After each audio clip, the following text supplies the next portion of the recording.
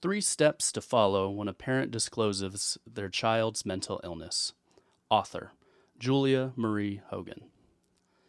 In your line of work, you're used to parents calling you with concerns about their child's academic performance, behavior, or friend issues.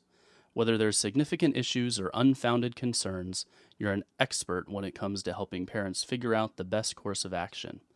But when a parent comes to you with concerns about the possibility that their child might be struggling with a mental illness, you may feel at loss for what to do.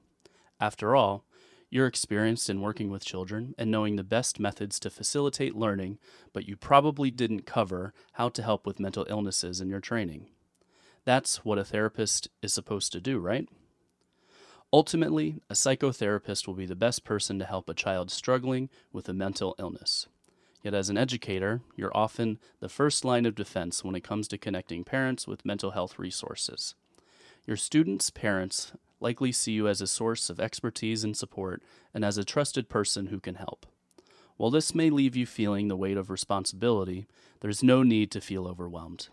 Just use this basic 3-step approach to confidently guide your students' parents toward accessing the resources they need. Step 1. Gather information. When a parent comes to you with concerns about their child having a mental illness, they are inviting you into the process of figuring out the best way to help their child. Listen to their concerns and ask questions to demonstrate that you are invested in helping them. Ask for details.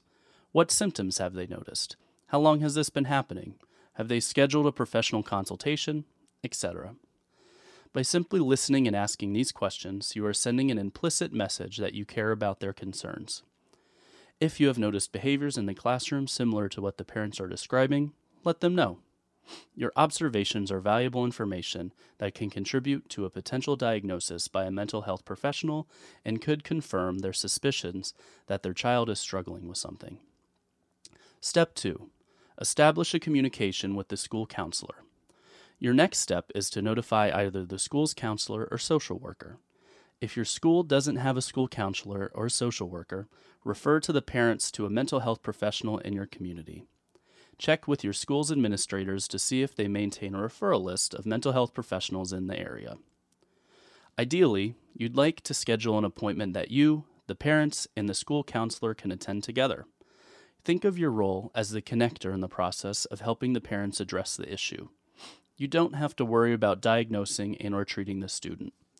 Instead, you can help facilitate the connections that they need to move the process forward and be a source of support for the family. The purpose of the meeting is to share with the school counselor what the parents shared with you and to share your own observations. Since your school counselor has experience with a potential mental illness diagnosis can affect a student's experience both inside and outside the classroom, he or she can provide insight for both you and the parents about what to expect in the next few weeks and/or months. Your school counselor can then recommend the next steps, which may include a consultation with the mental health professional and classroom accommodations for the child. Step 3. Check in regularly with the student and the school counselor and the parents. Even though you've passed the baton to the school counselor, it's important to check in regularly with the student, his or her parents, and the school counselor. Checking in serves two purposes. It demonstrates your commitment to helping in whatever way you can, and it helps you stay current on the progress of the child's treatment so that you know how to best help. In the coming weeks and months, you will also be able to share your observations with the parents to help inform the treatment process. When a parent comes to you with concerns about their child's mental health, you don't have to immediately feel overwhelmed or under-equipped. Simply follow the basic plan to guide you through the process, and you will feel empowered in your role as an educator, an important link in your student's treatment process. Julie Marie Hogan is a counselor in Chicago and owner of the Vita Optimum Counseling and Consulting, LLC. She also leads workshops and writes on topics related to self-care, relationships, and mental health. Her book, It's Okay to Start With You, is all about power and embracing your authentic self through self-care. She is passionate about empowering individuals to be their most authentic selves. You can find more of her writing online at juliemariehogan.com.